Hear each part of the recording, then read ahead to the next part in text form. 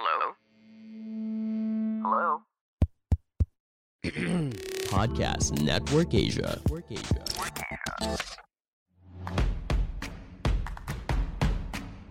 Migs Bustos, Cheska Litan Calao.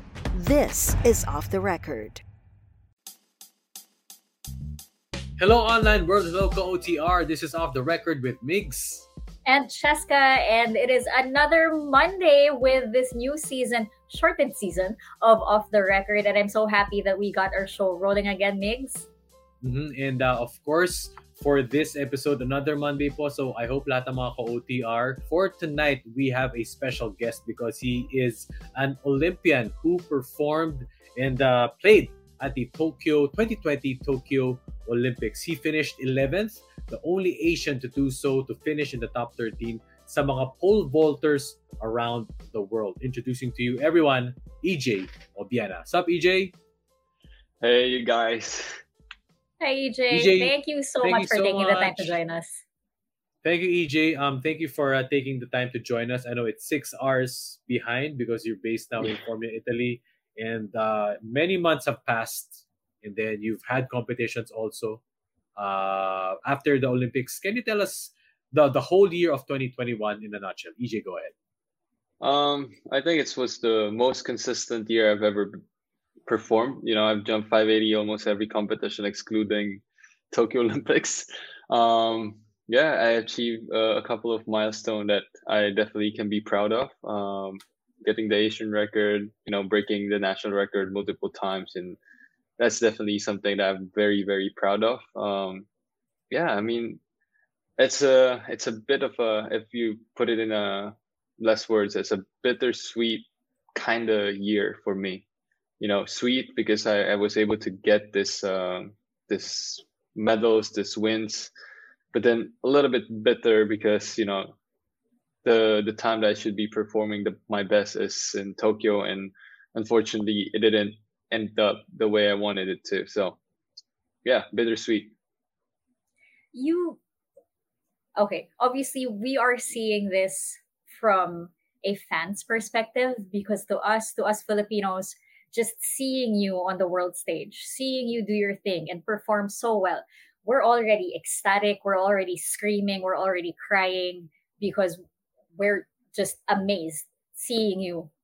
But to hear you talk about your personal experience, obviously there's a disconnect for us because you hold yourself to a higher standard. But when it comes to the kind of support that you felt, were we Filipinos able to make you feel how proud we are and how amazed we are? Definitely.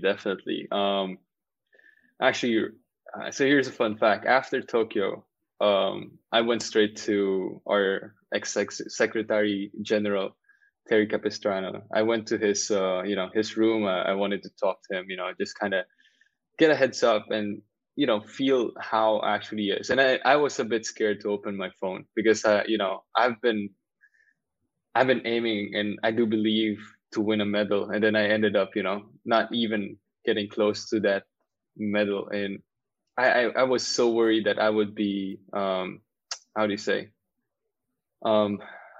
judged in a way, and I would be a little bit you didn't represent the Philippines the way it should be. Like all of this, I thought, I was really worried. And then, after that, the moment I opened social media, see people very happy, and they're so proud of me, especially, fighting for my right during the competition. It's a different, it's totally opposite, basically. It's I don't know. And, there's fun things, my socks and everything kind of got brought up. And I was just like, I can't say it enough how much I appreciate my fans, especially the Filipino ones. Because normally when I do competitions outside of the country, I'll see a Philippine flag somewhere there, like a small one, they're cheering. There might not be the biggest group out there, but, it's always been something special. Na yung balibo. an indescribable feeling. I can't how do you say? Can't say that enough because I think it's very difficult to put it into words and how that makes me feel. Every time I step on the track and I see my flag being waved by and cheering for me. EJ, going to a little bit of news. A few months ago, actually a few weeks into a couple of months ago, 593 in Austria, your best record as of yet, Asian record, and we saw the video that was uploaded on social media. Para siya in the city, tapos ang daming nanonood, nighttime. Can you take us through that moment? Kasi kami hindi namin ma-imagine. We don't know what it's like. But can you take us through the moment when you hit 593? I mean, I love, first, as you said, I love that kind of surrounding. The way the fans is so close to me and, I feel the clap, and you feel it. Like you really feel the crowd like moving in sync into that beat, When I asked for that clap to kind of bring my rhythm in, you feel that, like literally you feel it. Like it's not a figure of speech. You feel it. Like the crowd is like breathing in and out and like it's all in sync. And this kind of puts you in the zone. Like what I mean by in the zone, it's like I forget everything. I just let loose and let my, my technique, the years of training just kind of set free. There's no overthinking about stuff. I'm just thinking about, okay, I need to make this bar. What's the best thing to do? This one. Then I just kind of let it go. And like, I feel everything is a little bit slower. It's not exaggeration. It is like how I felt. Like it's really a little bit slower, a little bit more exciting for me. And the thing is, it was a clutch move as well. It was my last attempt to make the 93. It was my third. The first one was so close. I literally look up. The bar was still there, shaking, and then it fell down. And I was just like, dang, didn't want to stay. And then the second one was not as good as an attempt. And then the third one, I actually nicked it a little bit. Yeah. And then, it was shaking as well. And I was looking, I remember, I was not even touching the pit. I swear it was slow motion. I was looking right, then left, and I saw it wasn't falling. Then when I hit the mattress, I looked up again. I just want to make sure that I was like, yes, let's go. Like I hit it, It was just out of this world. My emotions were just overflowing. But then in a snap, suddenly I was just like, you made 93 now, but why weren't I able to make it in Tokyo? That's why I went down to the ground and I started like smacking the pit because I was just like, I'm capable of doing this. Why did I not bring this on the biggest stage of my career at the moment? And that's why I said it's a bit of a bittersweet. It showed me what I'm able to do, but at the same time, it showed me what I could have had if I made that in in Tokyo. And yeah, I mean, it's something to keep me hungry for what's to come. Is that why you posted those 5 words? I want it. That's why. Yeah, because because there's a lot of question, a lot of things going in the background, a lot of things that actually doesn't need to be brought out. But it's not an easy task, and I live a nomadic kind of life here. I'm staying in a place in a small city here in Italy, in the middle of nowhere, where like we have literally one big like SM supermarket in the Philippines. It's literally in the middle of nowhere. Just focus on training. I need to eat what I need to eat. I can't go out. I can't even see my girlfriend. I have like a week off, let's say, but I still need to do my therapies and that, my life is now very interconnected to a lot of things. And to be able to commit, it's a lot of questions. Like, how am I supposed to do this?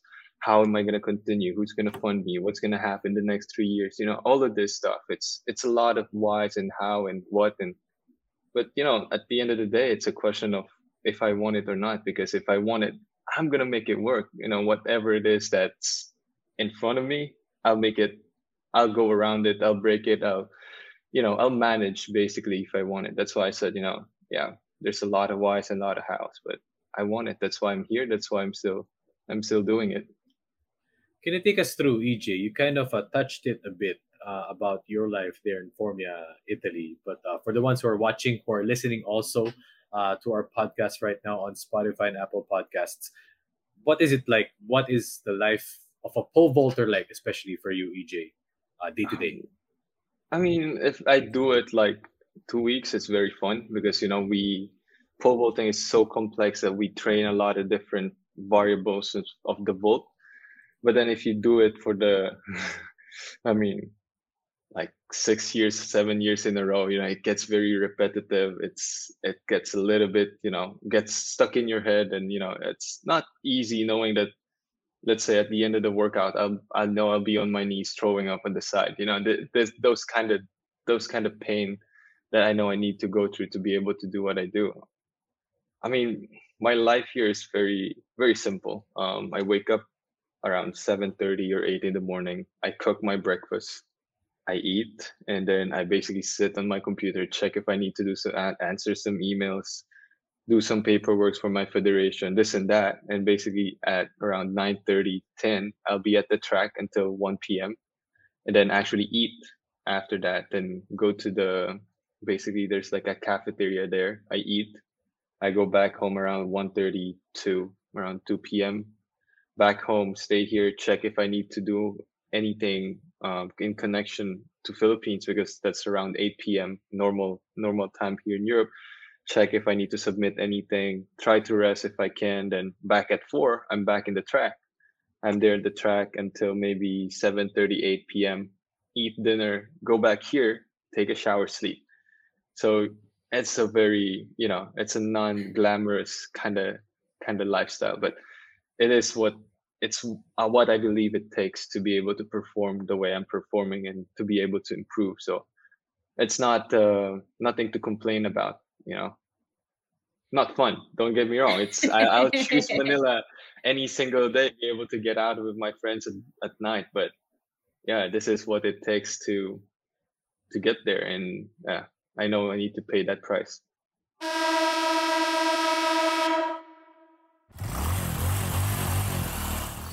Hi, I'm Iba Bernardo. Jolly Alarcon, and Bak Pago. Kami ang host ng Tunay na Rider, the #1 motorcycle podcast in the Philippines that brings you unfiltered, raw, and authentic takes on motorcycles, riding, and everything in between. Join the ride! Check out the Tunay na Rider on Spotify or wherever you listen to podcasts. now back to this episode. Speaking of paying that price, you already mentioned a while ago that you live a very nomadic lifestyle. We've seen you all around the world this year competing, and obviously you've been training nonstop as well. You've already set your sights on Paris in 2024. But outside of all of that, where do you find your sense of home? This might sound cliche. I think right now my sense of home is my team. The people that surrounds me, my coach, my physios. The people who I interact with every single day. Don't get me wrong, Philippines is my home. That's where my family is. But right now, the people, the support system that I have the most is the people that I deal with every single day. And I'm very, very thankful for my coach. Having my back in every twists and turns and whatever that I need to do. And then the physio who always there to kind of support me, make sure that I'm in my perfect shape to be able to perform. It's not just a plain black and white kind of relationship that he's my coach. It revolves everything around it. And, my life kind of is right now in this certain stage that, I need to depend on these people. And they depend on me, and I think that's what I'm gonna base as right now as my home, my place to be. I want to ask about your family support, EJ. Of course, they're in the Philippines, but you got to see your dad, one of maybe your coaches. I mean, like your paano ko ba sasabihin yun? Parang yung sorry, tatagalogin ko na lang. Okay, para talagang coach mo talaga, 'di ba? I mean, like, yes, and he was with you in Tokyo. Yeah. What was it like, being under his wing and his guidance, especially in the Olympics? It's totally different.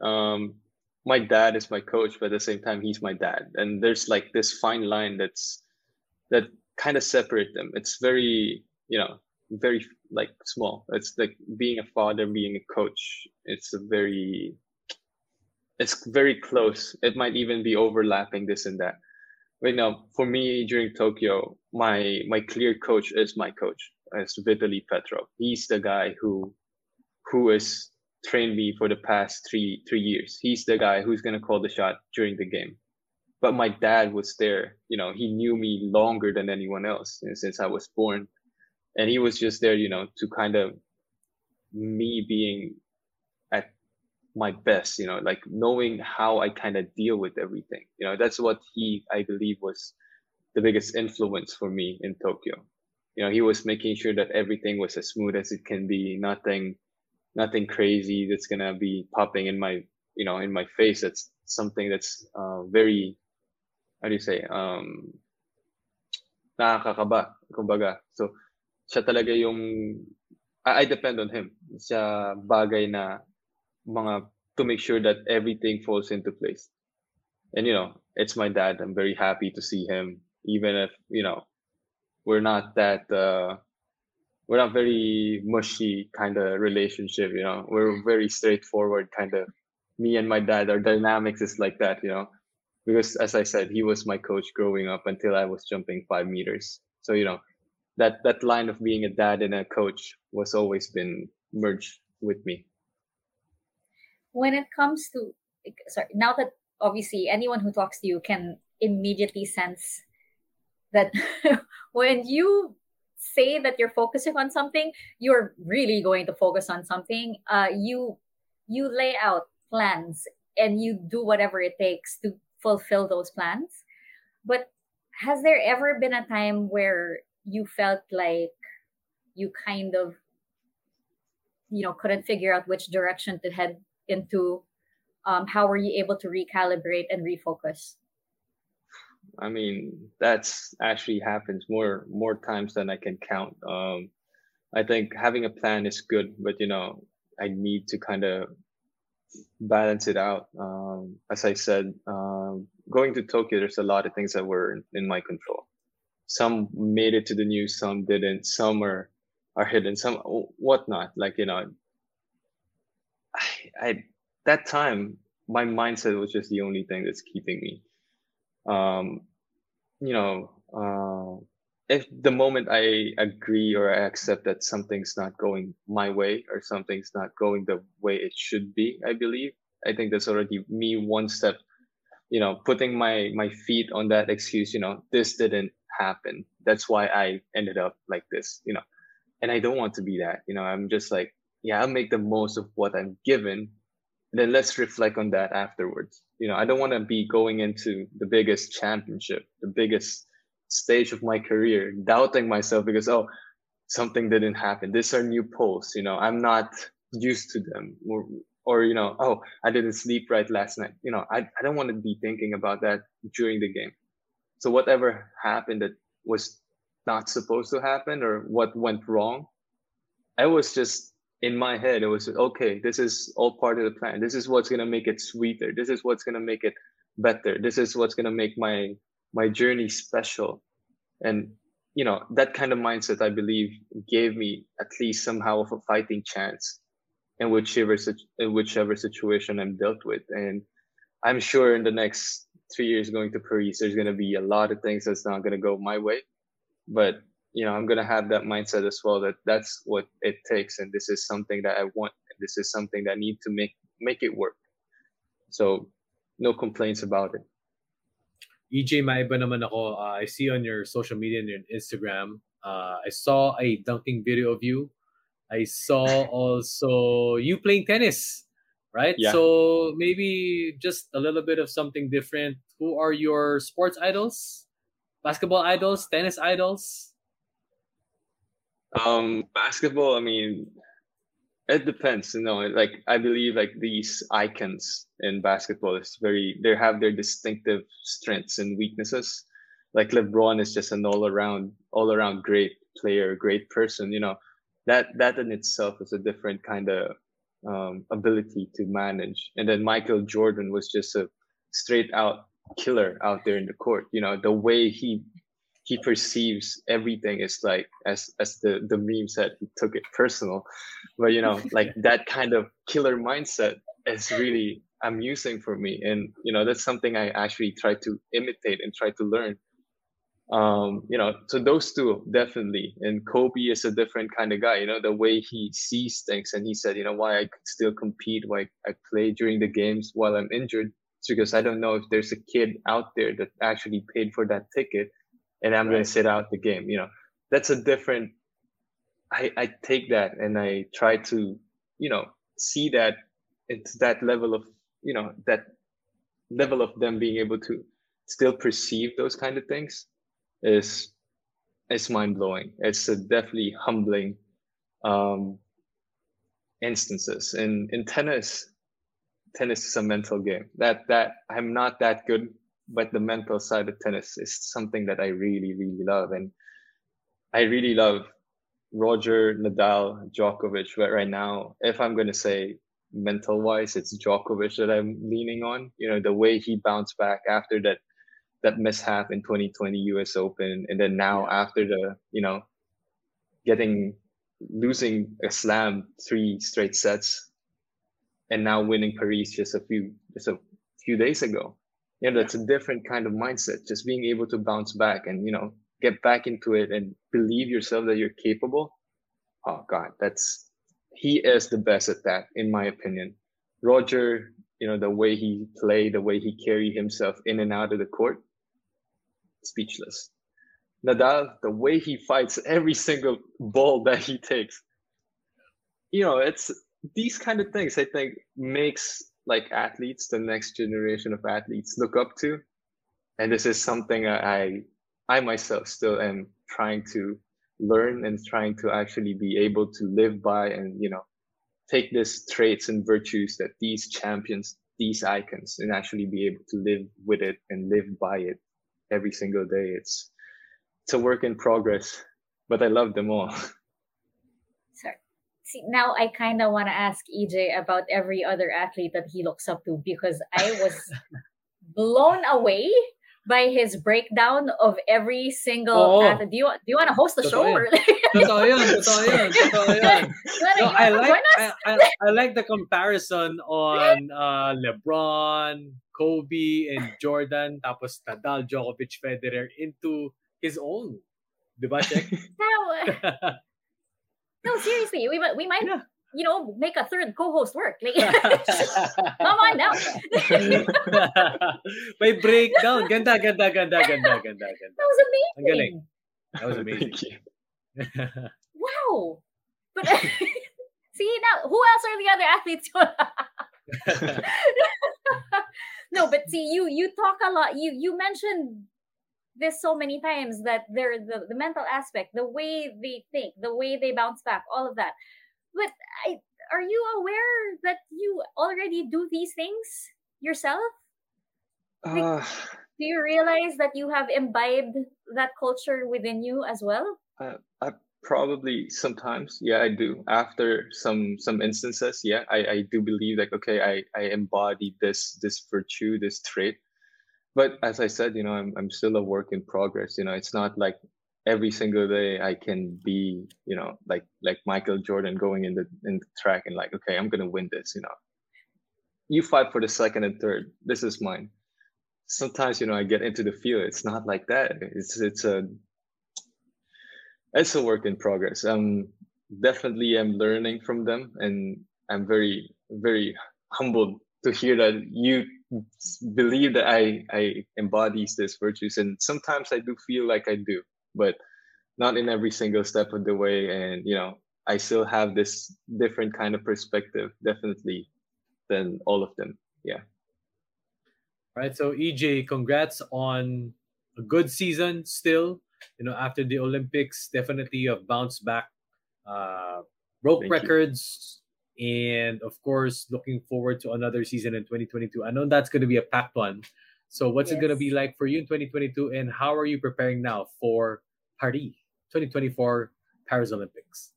I'm still taking it one step at a time. Right now, I'm looking at the nearest championship, which is the World Indoors in March in Belgrade. But at the same time, I have the Asian Indoor, so I believe I need to kind of prepare my indoor season based on those two major championships and choose my competitions accordingly, related to those. So, yeah, I mean that's the closest one. But we're I already told my coach, I want to medal in all of these championships. So there's like 5 major championship right now. So let's start with the Asian Indoor in February, World Indoor in March, and then I have the Southeast Asian Games in May.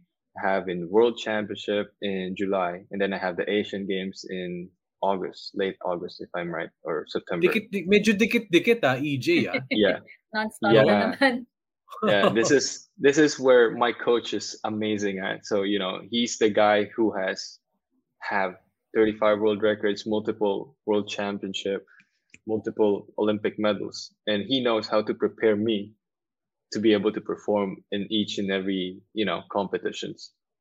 So yeah, I discussed it to him. He basically said one thing to me: yeah, you're gonna be dead in every single training, but are you sure you want to do this? I was just like, I'm here.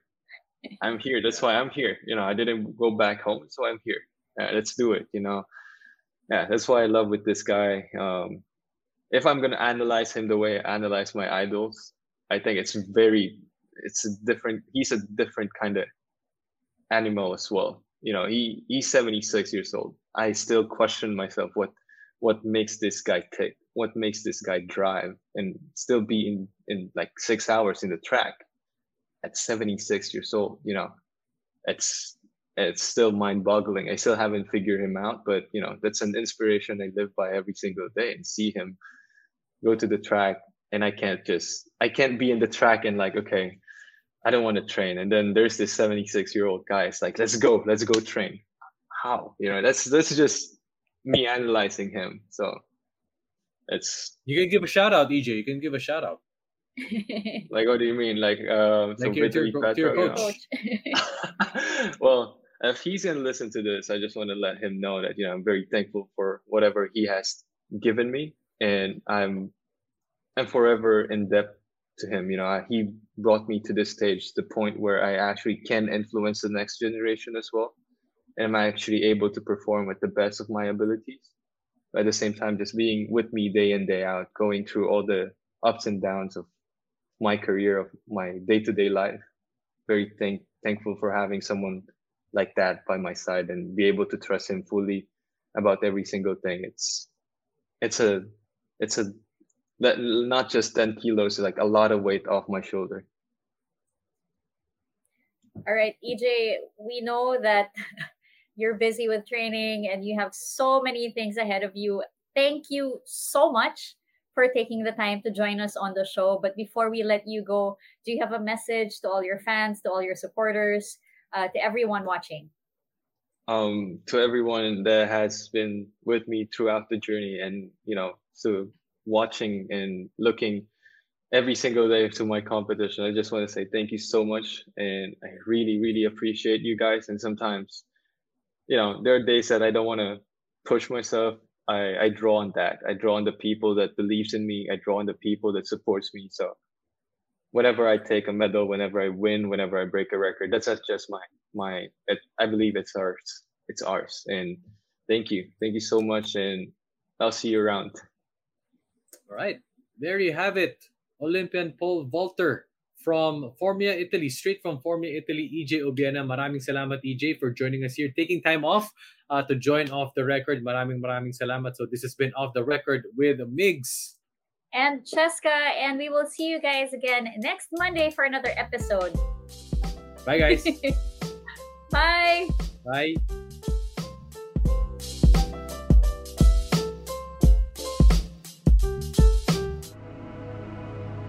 The views and opinions expressed by the podcast creators, hosts, and guests do not necessarily reflect the official policy and position of Podcast Network Asia, the hosts of the program, or other programs of the network. Any content provided by the people on the podcast are of their own opinion and are not intended to malign any religion, ethnic group, club, organization, company, individual, or anyone or anything.